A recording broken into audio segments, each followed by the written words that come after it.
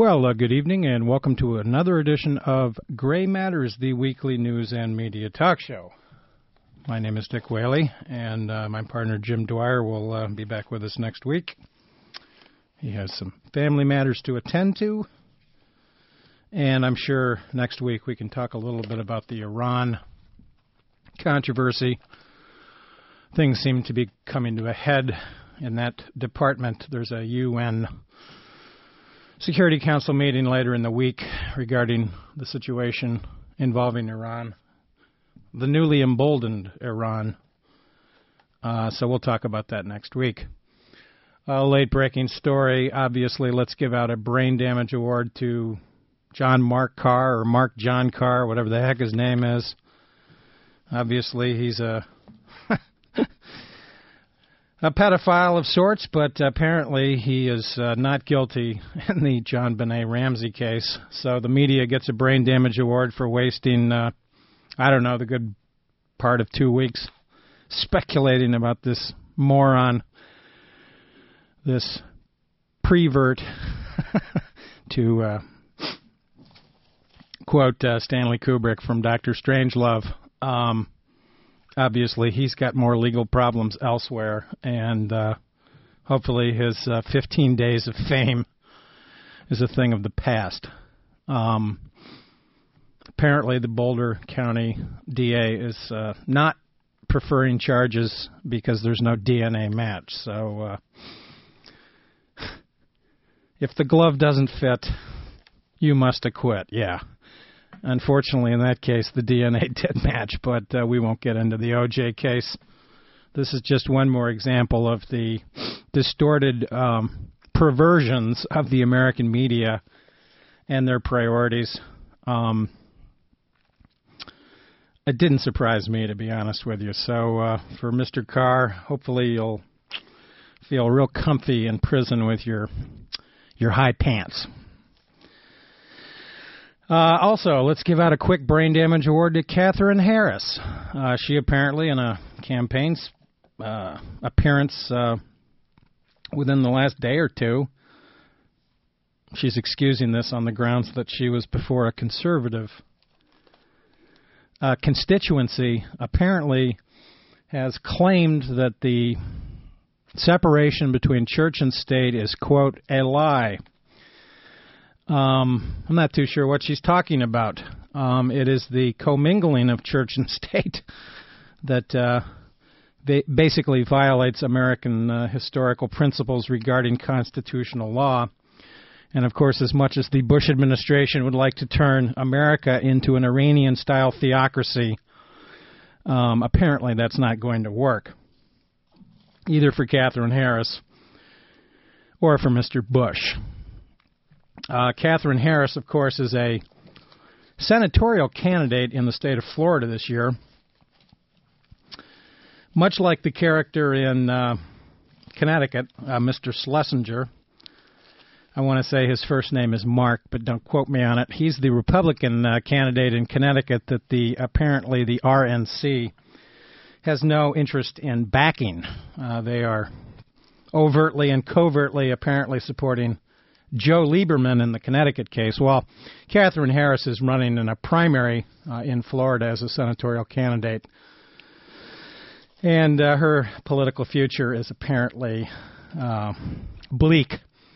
I don't know who the other candidate is, but they're running against a fairly popular incumbent. That's one state that the Democrats will undoubtedly hang on to. So she gets a brain damage award for failing to understand what the history of the American Constitution is really all about. Many of our founding fathers, by the way, were certainly believers in God, but they brought into the Constitution, as well as the Declaration of Independence, important concepts regarding the separation of church and state, a phrase that I believe was originally coined by Thomas Jefferson in his own private notes regarding where we should be at. And if you look at some of the detailed clauses of the U.S. Constitution, they note that there is no religious requirement to hold office. Many, of course, were deists. Some were skeptics. Thomas Jefferson, later in life himself, once remarked that he would be surprised if within 200 years all Americans weren't Unitarians. I was raised as a Unitarian, so I've always been amused by that comment. Unitarians, of course, were free thinkers from the get-go, and of course they are an interesting Protestant sect here in the United States. Garrison Keillor, frequently on his show, Prairie Home Companion, has a lot of jokes about Unitarians that are somewhat amusing. They tend to be politically active, very liberal, and definitely believers in the separation of church and state. Some of our original abolitionists were Unitarian ministers, and they do tend to predominate in college towns. Of course, the Ann Arbor Unitarian Church now finds itself out on Ann Arbor-Saline Road because it outgrew its premises over there on Washtenaw. So, Katherine Harris, see you later. As for the theme of the week, I'm sure that there will be much attention focused on the anniversary of Katrina. In some ways, it's appropriate that we obviously remember the fiasco that government sort of illuminated during that unfortunate event. There's no question that state, local, and federal government failed in many ways. And George Bush, of course, is trying to go down to the Gulf Coast. Apparently he's going to be in New Orleans either later today or tomorrow to sort of put the political spin on his incompetence. And FEMA, of course, in many ways is actually the anniversary of the derailment of Bush's presidency. Public opinion polls show that Bush has lost roughly 10% in the approval rating department as president, and Katrina was sort of the start of the low water mark. I jokingly use that word because of the high water mark involved with those floodwaters. I think there are certainly more questions to be answered. But FEMA continues to be a federal agency that's deluged with cronyism and, quite frankly, simply people that are in jobs that they're not qualified for. I think I read somewhere that 84% of the appropriate qualified people are still not in place in FEMA, and of course FEMA is now sort of buried in the Department of Homeland Security, a department that has increasingly been utilized by George Bush to promote the war on terrorism rather than focus on real concerns that FEMA should be involved in. It's interesting that just this past week there was a new poll out regarding Mr. Bush, the so-called New York Times CBS poll. And it's interesting how terrorism went way up as a concern in the minds of American voters. The Bush administration, of course, exploited the recent London plot for such an end.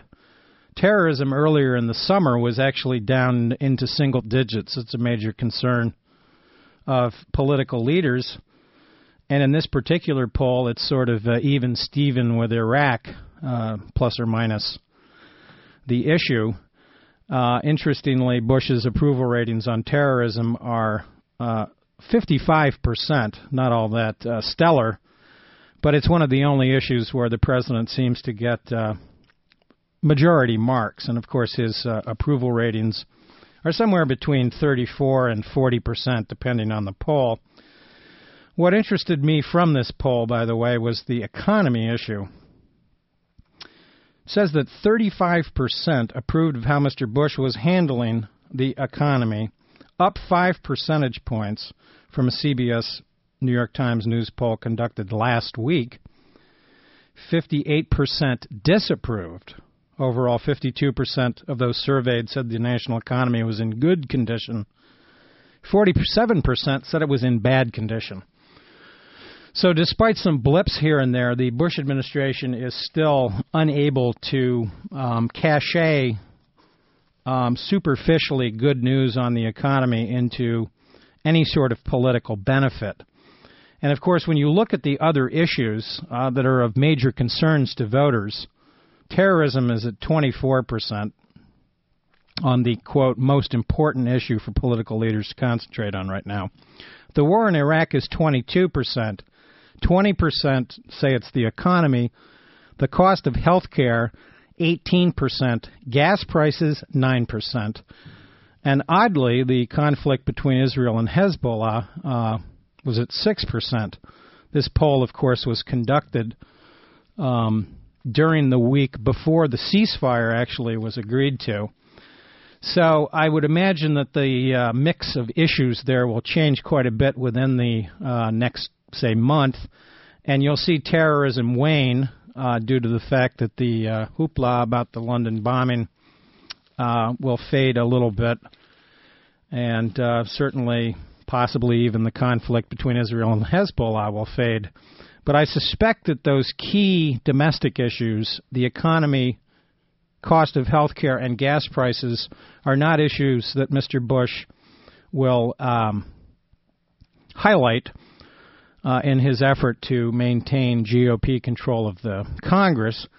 And interestingly, for the first time since they've been taking this so-called poll, a majority of Americans now find the linkage between Iraq and the war on terrorism as a separate issue. This was 51% versus 32%, a major part, versus 12%, a minor part.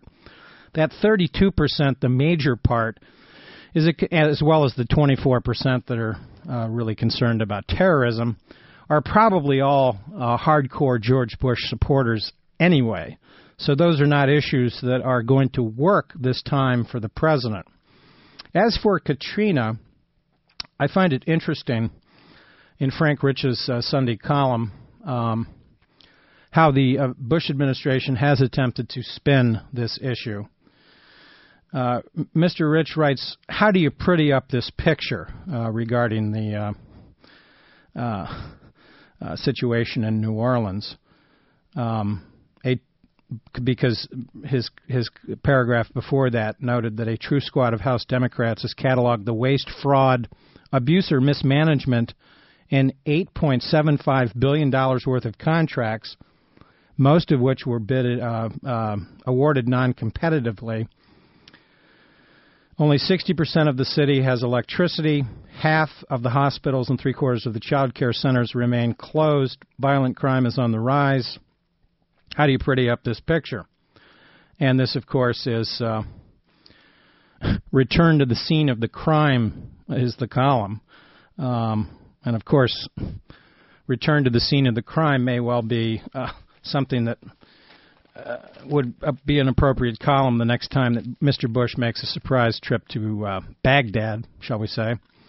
But Mr. Rich notes as an opening act, Mr. Bush met this past Wednesday with Rocky Vassarella, a Katrina survivor, who with much publicity drove a replica of a FEMA trailer from New Orleans to Washington to seek an audience with the president. No Cindy Sheehan's bum rush for him. Mr. Bush granted his wish and paraded him before the press. That was enough to distract the visitor from his professed message to dramatize the unfinished job on the Gulf. Instead, Mr. Vassarella effusively thanked the president for the, quote, millions of FEMA trailers complete with air conditioning and television. Quote, I wish you had another 4 years, man, he said. If we had this president for another 4 years, I think we'd be great, whatever that means. A CNN White House correspondent, Ed Henry, loved it. He said, Hollywood couldn't have scripted this any better. A gritty guy named Rocky, slugging it out, trying to realize his dream, and getting that dream realized against all odds. He didn't ask how this particular Rocky, a fast food manager who lost everything a year ago, financed this mission or so effortlessly pulled it off. It was up to the bloggers and the Democrats to report shortly thereafter that Mr. Vassarella had run as a Republican candidate for the St. Bernard Parish Commission in 1999. It was up to Iris Hageney of Greta, Louisiana, to complain on the Times-Picayune website, that's the New Orleans newspaper, for those uninformed, that this episode was, quote, a huge embarrassment that would encourage Americans to forget the numerous people who still don't have trailers or at least one with electricity or water. So the interesting conclusion of this editorial column by Frank Rich is this major revelation. Doug Brinkley, the Tulane historian who's written the best-seller account of Katrina called The Great Deluge, is worried now that the White House is escaping questioning on what it's up to, and not just in the Gulf. I don't think anybody's getting Bush's strategy, he said, as we talked last week. According to Brinkley, quote, the crucial point is that inaction is deliberate. The inaction is action. As he sees it, the administration, actually abetted by New Orleans Mayor Ray Nagin, is, quote, encouraging selective inertia, whether in the rebuilding of levees, quote, only Band-Aids have been put on them, and the rebuilding of the lower Ninth Ward or the restoration of the wetlands. The destination, a smaller city, with a large portion of its former black population permanently dispersed. Out of the Katrina debacle, Mr. Bush is making political gains, Mr. Brinkley notes. The last blue state in the Old South is turning into a red state. So it's that inaction that creates action. If you can depopulate New Orleans substantially of its African-American population, before Katrina it was roughly two-thirds, provide little or no assistance to the vast majority of people. I should hasten to add, by the way, that the greedy insurance companies are complicit in this whole fiasco, because that's the only thing that we can characterize it as, utilizing escape clauses in which they claim that the damage was not related to a hurricane per se, claiming that policy owners weren't covered from flooding because this was a flooding problem, not a hurricane problem, is really quite disingenuous. And, we'll see what happens in Louisiana in upcoming elections, because it is interesting that the vast majority of the New York Times actually had a very interesting map showing where the people of New Orleans now currently reside. Of course, most of them are scattered in various red states down south. But when, say, Houston only gains a population of 50,000 extra people, that isn't going to materially affect the voter outcome in a state like Texas. By the way, Atlanta is the second biggest city in terms of hurricane evacuees relocating. So, yeah, if you can disperse the poor into other cities, making it impossible or improbable that they'll ever return to the city of New Orleans, a smaller, whiter New Orleans will, of course, dilute the population significantly of the state of Louisiana. And oddly enough, as Mr. Brinkley points out, quote, the last blue state in the Old South is turning into a red state. And this, of course, is in reference to the fact that Louisiana is still considered in presidential elections a toss-up state. It does have a Democratic governor. It's got one Democratic senator.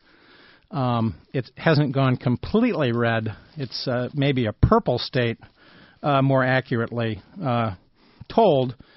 But if that is the strategy, and that wouldn't surprise me at all, because there's been a lot of focus, interestingly, on the permanent shall we say, disenfranchisement of poor African-American voters in various states that's really been part of a Republican strategy that really goes back 20 years.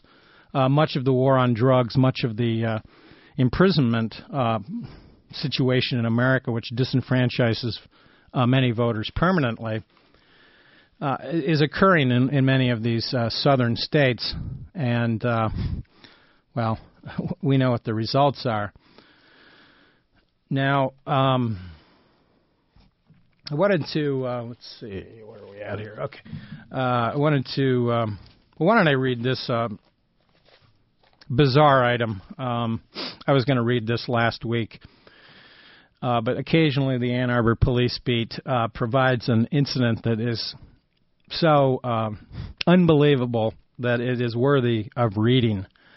This is dated the 7th of August. It says, an employee of a clothing store in downtown Ann Arbor reported that he was held at gunpoint Sunday evening as a couple stole merchandise and engaged in a sex act in the store.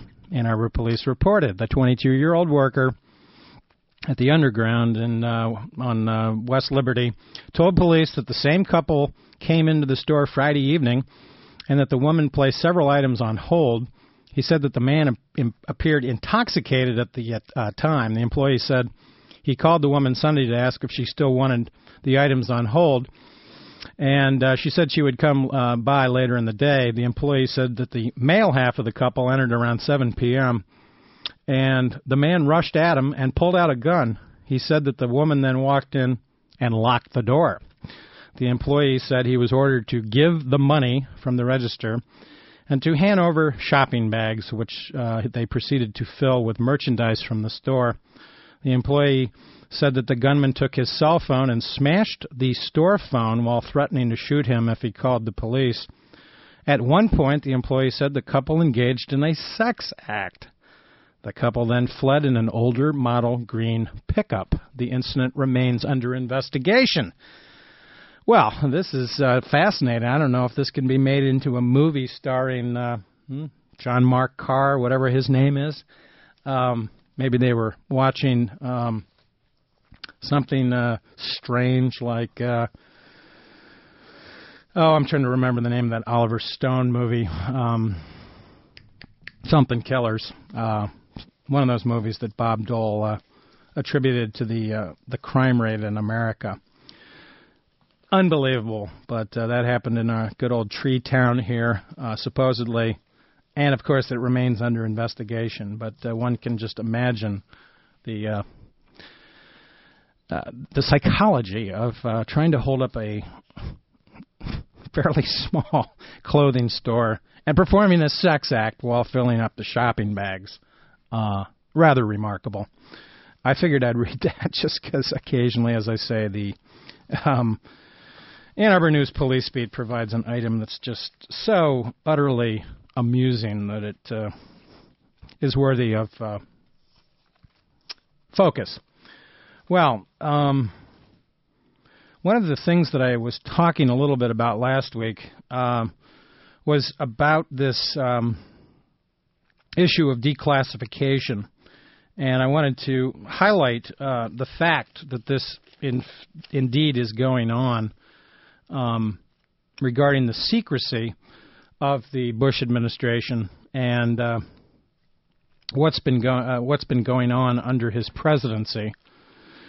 Because we have all sorts of secrecy that don't really allow the public to fully understand what the Bush administration is really up to. One classic example has been the ability of the Bush administration to sequester and repress any sort of congressional reports on the war in Iraq. For instance, there continues to be a controversy about whether or not the intelligence was misused, cherry-picked, whatever phrase you want to use, whereby the Bush administration utilized selective reading of intelligence, selective documents regarding the so-called weapons of mass destruction and the justification that the Bush administration has engaged in. But it's interesting in this, an example, and I just went into my clipping pile to find a typical example of a reclassification that's been occurring at the National Archives, because Scott Shane on the 21st of February, wrote, in the 7-year-old secret program at the National Archives, intelligence agencies have been removing from public access thousands of historical documents that were available for years, including some that were already published by the State Department, and others photocopied years ago by private historians. The restoration of classified status to more than 55,000 documents previously declassified began in 1999 when the CIA and 5 other agencies objected to what they saw as the hasty release of sensitive information after a 1995 declassification order signed by President Clinton. It accelerated after Mr. Bush took office, and especially after the 2001 terrorist attacks, according to the archive's records. Then goes into detail about a specific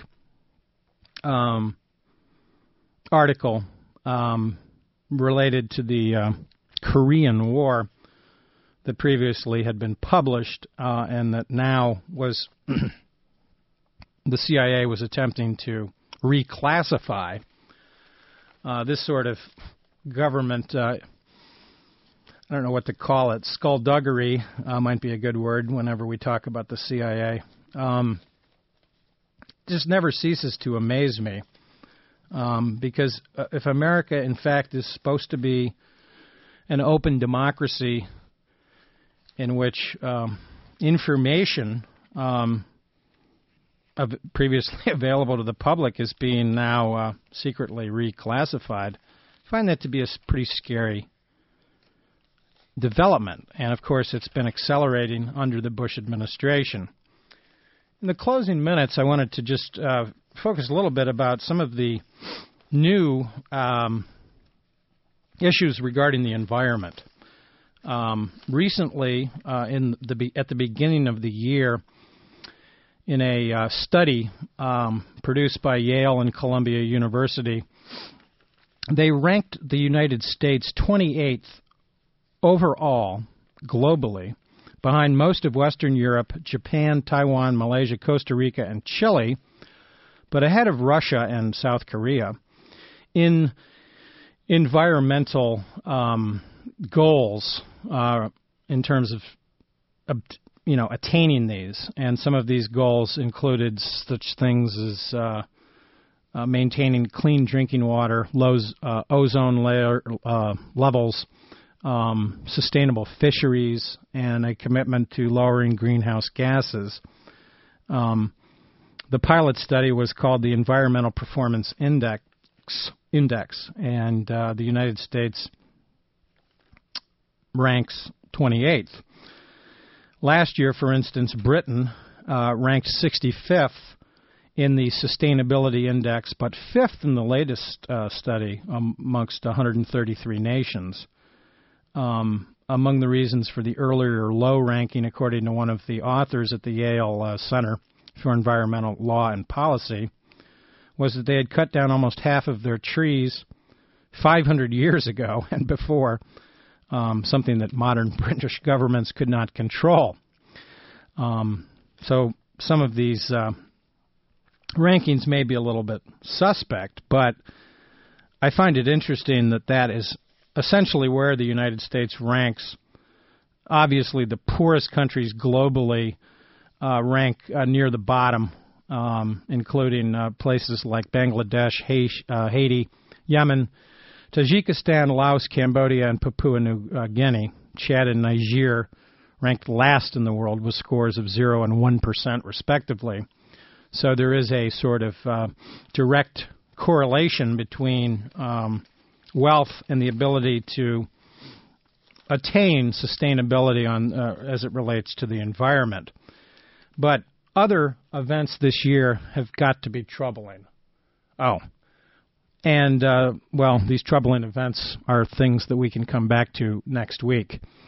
My ever-reliable engineer, Chaz, is letting me know that we're out of time down here on Gray Matters. Do stay tuned. It's 7 p.m. You are listening to WCBN FM Ann Arbor. The show's been Gray Matters, Yazoo City Calling, coming up next right here on this fine station.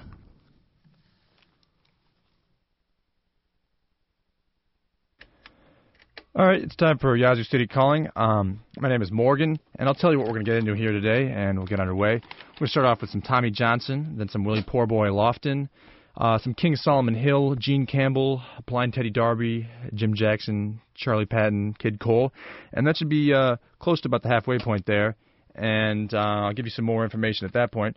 But if you want to call in with any questions, you can call me at 734-763-3500.